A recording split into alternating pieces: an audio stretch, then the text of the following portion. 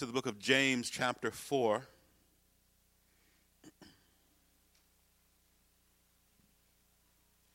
My subject this morning is secrets to victorious living, although they're not really all that much of a secret.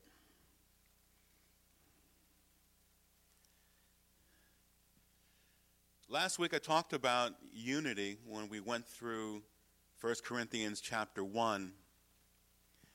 And I talked about Paul's relationship with the church at Corinth and the way in which he was kind of surprised and astonished at this church that he birthed, and then he had gone away and what had begun to develop. He had gotten word that there had grown factions or cliques or divisions within the church in Corinth. And I made the point that this letter in 1 Corinthians was not about the division or the factions or the issues or the problems of Corinth. They had their own issues.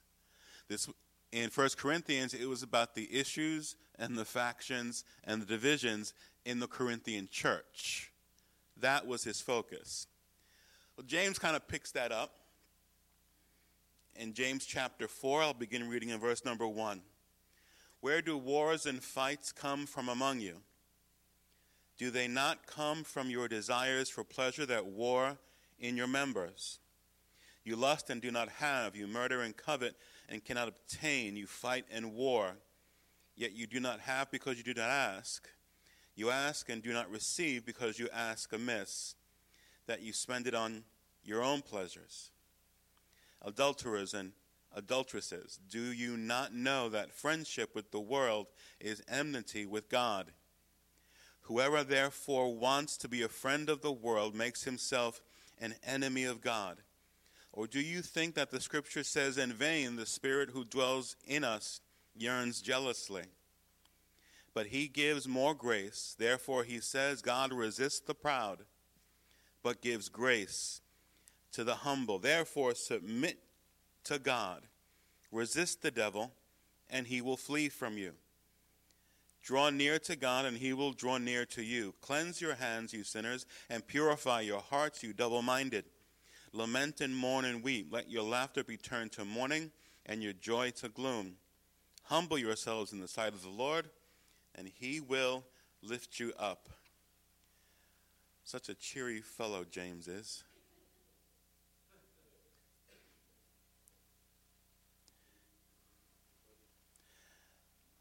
The bottom line for a victorious life, a life that we can perceive and then present to others as victorious, is a life that submits to God. There really is no other way. There may be 10-step programs or a book, 7 steps to this or 9 steps to that. But if those steps don't include submitting to God, they're pointless. He begins by talking about wars and fightings from among you. Now he says some pretty hard things. He calls them murderers and people who covet. This is church. I haven't seen a news report lately where the people of God came together and then the police were called in for a murder investigation. So what is he speaking of? Well, if you remember from the Gospels that Jesus made it clear that where murder begins, it begins in the heart. And it begins with hate or discord or distance. So the first thing I want to present as an idea for living and walking this victorious life is when we pray, and we need to pray according to God's wills. Because he says, why are there wars inside the body of Christ? Why is there fighting and strife inside the body of Christ? Why are there personal conflicts? And again, this is within the body of Christ, and the actual words there used in the original language speak as far as wars and fightings. He's talking about military combat here. And this is within the church family. And there will always be differences of opinion. It's not evil to have differences. What the evil comes is in how we handle them. Because when the differences come up, and notice I said when, not if, the question is not just what the differences are, but what was the source. And James says that many times the differences that arise are because of selfishness. Because after all, every morning the person that you see in the mirror, isn't that the person who knows everything about everything? The person you see in the mirror every morning just has a complete handle on every issue of life. Selfishness. And that's the nice word that we use in our language. We call it selfishness. The biblical principle of what that is simply idolatry. People trying to decide for other people what's best. People's own desires for pleasures and our own desires for the way we want things to go wind up putting you and me at the center of the universe. Massive revelation coming. You are not the center of the universe. As amazing and awesome as you are not the center of the universe. You never have been. You never will be. Life, or living a self-centered life, leads nowhere. It leads to destruction, and within a community, even and especially the Christian community, it leads to discord and strife. And verse 2 gets to the heart of the issue. You lust and do not have, murder and covet and cannot obtain. You fight and war, yet you do not have because you do not ask. You lust and don't have, kill and cannot obtain, fight and war, and it produces nothing. And we struggle in life as if everything depends upon me. Everything I have depends upon me. That's a sad life. Everything I have depends upon God. Everything I always have had depends upon God. Everything I always will have depends upon God. Everything I want for my children depends upon God. Everything I want for this church depends upon God. Everything depends upon God. The attitude, if I don't do it, it won't happen, winds up putting you and me at the center of life. At the center of existence, at the center of a community. I just want to let you know, if your life completely depends upon you, you're in trouble. Because we need to depend upon Jesus. Our source of joy, He's our source of hope, He's our source of strength, He's our source of power, He is our source of life. Then he says you don't have because you don't ask. I've still noticed that the most difficult thing for people to do sometimes is ask. Happened again. Recently, a few weeks ago, we were out to dinner with a few friends, and we were celebrating a friend's birthday and having a wonderful time. There were about 10 of us there. It was awesome. All Christians, wonderful. The fellowship was sweet. The food was good. And then the husband of the wife whose birthday we were celebrating, when the check came, said, guys, this has been a blessing having you all here to celebrate my wife's birthday. I'm going to cover the check. You would have thought a disease had come into the place. No, you can't do that. And people started pulling out money. Well, wait a minute. Someone just said they want to bless you. Practice something with me. It might be hard, but I think you can do it. Say it with me. Thank you. See? No energy in that. None at all. Thank you. You're getting better at it. You can work on it. Because for some reason, when we get in those situations, we have this idea, no, I've got to pay my own way. I've got to depend upon me. I've got to put forward things. I don't want people looking at me a certain way. Someone just said they want to bless you. And what is the answer to a blessing? You guys are getting good at this. Because life doesn't depend upon you. You and I need God. No amount of ability, no amount of life experience, no amount of skill, no amount of developed talent, no amount of any of those things is ever going to change the truth that you and I need God. We need Jesus, and part of Jesus is his body. So here you go. We need one another. He says some still ask and don't have. It says because they ask with the wrong motives. Their motives are out of line with God's will. I remember it was years ago, but it was a question that just paused me. A Christian came up to me one time in church many, many years ago and said, would it be okay for me to pray that I win the lottery? And my first thought was, no one's ever asked me that before.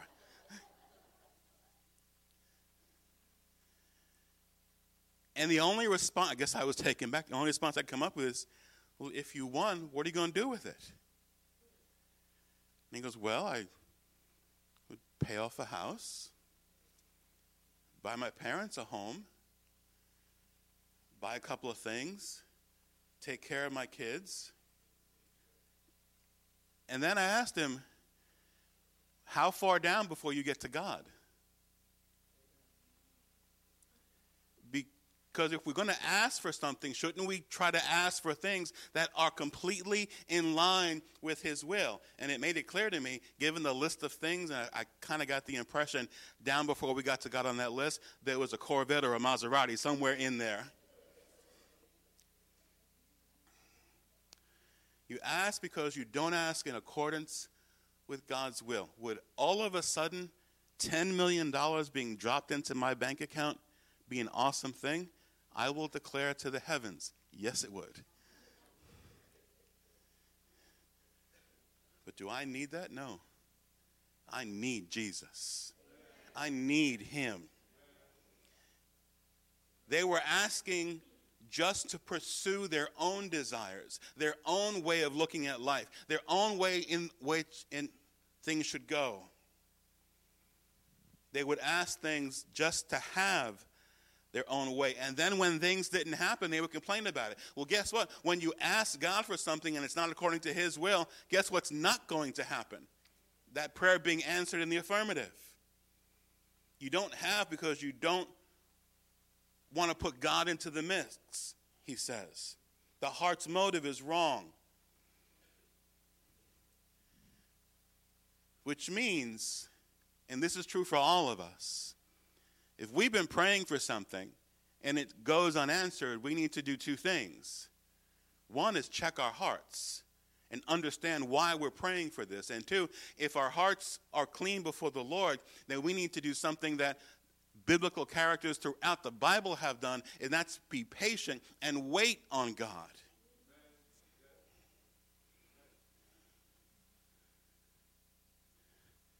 Abraham was 100 when the promise came.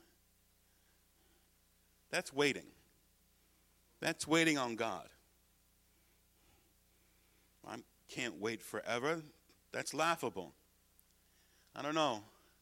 Sarah laughed and gave birth to her first child at the age of 90. Ladies, think about that for a minute.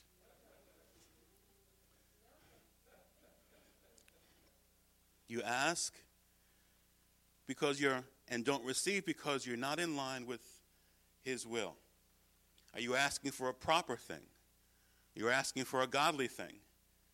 Are you asking for God's will to be done above all that you and I might want?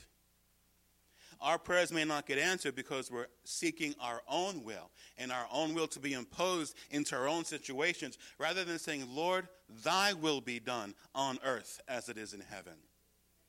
1 John chapter 5, verse 14 says, "Now this is the confidence that we have in him, that if we ask anything, he hears us." Oh, I forgot something in that place. If we ask anything according to his will, he hears us. Gee, why did John have to put that last part in there? God's will must always come first. He must come before the way I think things should go. He must come before what I happen to think is best. He must come before even things that might cause me fear. I promise you, if I hear the voice of God and I discern it is genuinely the voice of God, and the voice of God is telling me to get on a roller coaster, I'll think about it. And then I'll probably get on. Because he comes before those things that even frighten us. He comes before those situations that we're not comfortable in. He comes before those situations that stretch us and move us out of our comfort zone. He comes before our desire to change things. We got to change things. God comes before our desire to change anything. And he comes before our desire to not change anything. Seeking our own will leads to strife. Seeking our own will leads to heartache. And as James has pointed out, seeking our own will leads to trouble. Seeking God's will leads to an abundant life. Now, others are not going to agree with you always. Others may not support you. But as we were singing this morning, and as was mentioned in the exhortation, the best thing any of us can teach and encourage one another is to hear his voice. That's why we gather together in prayer. One, it's an awesome privilege to come together in the middle of the week and pray, but it's also an opportunity to continue to exercise and strengthen our ability to hear his voice. Because how many know there are a lot of voices out there? But I want to hear his voice. The best thing we can teach children is to hear his voice. The best thing we can teach our friends is to hear his voice. God will always lead me in the right direction. I need to hear his voice. We get into trouble when we try and live as if everything depends upon us. And then when we do, ask only in selfishness. So we need to pray according to his will. Secondly, we need to love God more than the world. You would think that wouldn't be a difficult thing to encourage the church. James then takes this point further about praying selfishly and makes it clear you cannot follow the world, you cannot be aligned with the world in an ideological way and be one with God. You can't live an unfaithful life, a life that's not faithful to the scriptures, and then wonder why things don't go right. You can't live a Christian life the world's way. It often amazed me when I try to explain to coworkers or friends that don't know the Lord why I do the things I do. When I used to explain to those that were my fellow sports officials, whether in football or in baseball, why I would never take a game or an assignment on a Sunday morning. And they would look at me strange, and they would make comments, and they would basically, as unbelievers, try and tell me how to be a Christian. It doesn't make any sense. I can't live a Christian life the world's way. They have no concept of what following Jesus is like. James makes it plain. He calls it friendship with the world. Makes you an enemy of God. We need to just realize the world and God are on opposite sides. Opposite affections, opposite desires, opposite goals. I don't enjoy life the world's way. I contend the world doesn't enjoy life the world's way. But that's a different comment.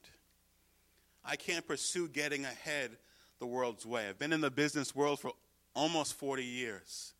And I've seen people try and get ahead the world's way. I've seen them step on others or orchestrate situations that only benefit them and benefit nobody else. We don't get ahead the world's way. We do the best we can. We give all that we need to do, and we let God promote us in every situation that we're in.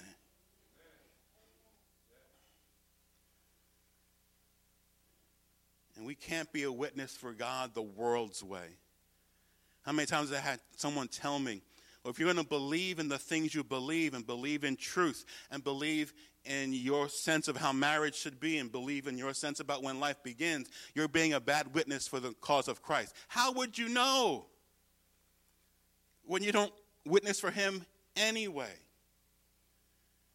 Being a witness for God means doing it God's way, not the world's way. When the world tries to influence me or influence any of us and ridicule our position, even call you ignorant for having the ideas that you have. Another remarkable situation I remember from years ago on my job. Someone had gone in the Easter season because it was the practice, their tradition, and they went to a local church and got ashes for Ash Wednesday. And when they came back, they were asked about that, and the person tried the best to explain his tradition and the way he expressed himself during the Easter season. And then it came down to talking about that he, in addition to the ashes, there were other things he would observe during Lent, and one of them was not having meat on Fridays. Then someone stepped in our little work area and began to criticize him intensely. And I listened. Normally I just kind of move away. But I listened because the person who stepped forward to criticize this individual was someone I knew to be a Christian. And he ridiculed him with Scripture. The Scripture he pointed out was 1 Timothy 4, beginning in chapter 2. Speaking lies and hypocrisy, having your own conscience seared with a hot iron, forbidding to marry and commanding to abstain from foods which God created to be received with thanksgiving by those who believe and know the truth. For every creature of God is good, and nothing is to be refused if it is received with thanksgiving. He was basically criticizing this individual, using Paul's letter to Timothy, that everything should be fine, and if anyone's telling you to stop eating meat on Friday, that there's something wrong with you. And he really laid into him in front of all these other unchristians. He was trying to make him feel bad and immoral for following a tradition. And then he made his critical mistake. He turned to me and said, Hiram, what do you think? And I told him. Romans chapter 14, verse 4. Who are you to judge another's servant? To his own master he stands or falls. Indeed, he will be made to stand, for God is able to make him to stand. One person esteems one day above another, and another esteems every day alike. Let him be fully convinced in his own mind. He who observes the day observes it to the Lord, and he who does not observe the day to the Lord, he does not observe it. He who eats to the Lord, for he gives God thanks, and he who does not eat to the Lord, he does not eat and gives God's thanks. I basically told him to mind his own business. God is able. This was some of the strife that was happening in the church that James was addressing. But that's how the world interacts with each other, isn't it? When you disagree in the world, they put a target on you. They come at you. You're in trouble. So I get that's how the world acts. Beloved, that can't be how we act with one another. To be friendly with the world, to do things world ways, to be friendly with the world is to adopt the world's strategies. God will not accept that. God will not accept second place in our lives. Unless Jesus is first, and we can demonstrate that Jesus is first by doing things his way, we're never going to have the victory we seek. I heard this said long ago, and it's so true. If Jesus is not Lord of all, he's not Lord at all. And we need to understand that. My third and final point for this victory. Humble yourself before God. Is it just me, or do others see the fact that we live in a highly arrogant society? Completely arrogant. Attitudes are as bad as I've ever seen them. Having a proud, haughty look is not only the norm, it's often applauded. And James is clear, that look God resists. But he gives grace to the humble. He blesses who understands their perspective next to him. God sets himself against the proud. So why would I ever want to be in a position where God's going to set himself against me? God opposes the self-centered. He resists those who are haughty. But humility opens the way for God to step in, for God's grace to flow into our lives, and God's favor to be present, because God favors the humble. Now, we have this idea that being humble is being weak. But in so many situations that I'm in, it takes great strength to be humble. Especially when you're in a situation where someone is really talking dumb and all you want to do is smack them. I know none of you are ever in that situation. It's just me. Because you've never been in a situation either with a family member or a friend or a coworker where they're talking and all you want to do is smack them. I know it's never happened, but in case it ever does come up, God resists the proud and gives grace to the humble. Humility is not weakness. It's a place of courage. It's a place of strength to fight against evil. As God gives us more grace, we realize that the world's seductive attractions are only cheap substitutes for what God has to offer. I will try and describe my life to many people, and I'll do it with a smile. I'll share about the wonderful fellowship we have in church, and then the wonderful time we have after service, and the times when we get together, and that meal I spoke about when we went out with Christian friends. And they'll say, but when do you have fun? I go, what do you mean by fun? Well, nobody drank too much at your gatherings? I assure you, nobody did. There were no off-color jokes? No. How can you have fun if those things don't happen? I will try and explain it. Because the world's substitute for joy and peace is a poor one. God gives true peace, and only from peace can I have joy. When this world is going nuts and completely crazy, I can still walk in joy. And the Bible is clear. The joy of the Lord is my strength. Part of humbling ourselves means relying on his strength in verse 7, submitting ourselves to God. Now, I know there's separate sentences, but it's a single verse. And so many people know the other part of verse 7. Which is, resist the devil and he will flee from you. And that's a powerful verse. I submit the best way to resist the devil is to submit to God. Submit to him and the resistance will happen. Resisting the devil, that means to get rid of him. Resist. Take a stand. However, make sure that we don't separate these, as I mentioned. I submit and the resistance. Draw near to him. Enjoy his presence. He says, cleanse your hands. And what you do, purify your heart. And what we feel, focus our minds and what we think. And draw close to him.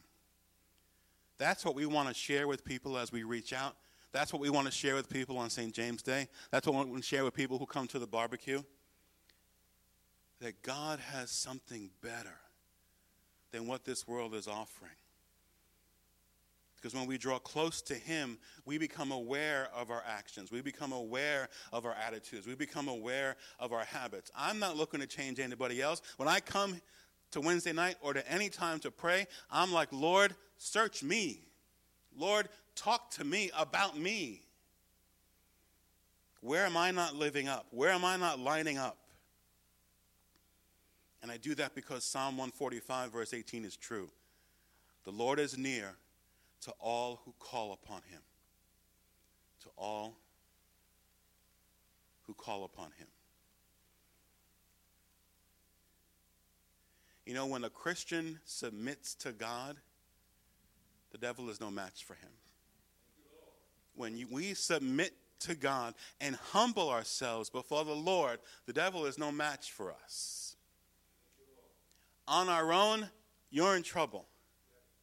But when we submit to God and humble ourselves to his ways and to his presence and to his perspective on life and to his perspective on anything that comes up in our culture, when we submit to him, I don't have to worry about the devil, because the devil is defeated because I'm submitting to a greater power. We want this victorious Christian life. Then we submit to God.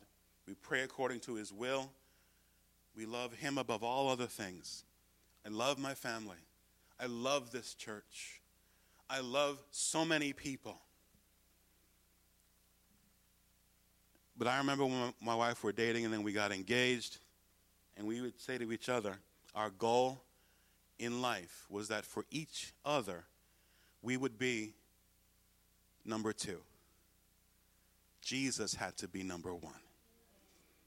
Jesus always has to be number one. Hallelujah. I love Jesus more than anybody. And I've been questioned about that. You'll be questioned about that. You mean you love Jesus more than your wife? Yeah. More than your kids? Yeah. And then someone trying to be snarky at work. More than me? Absolutely.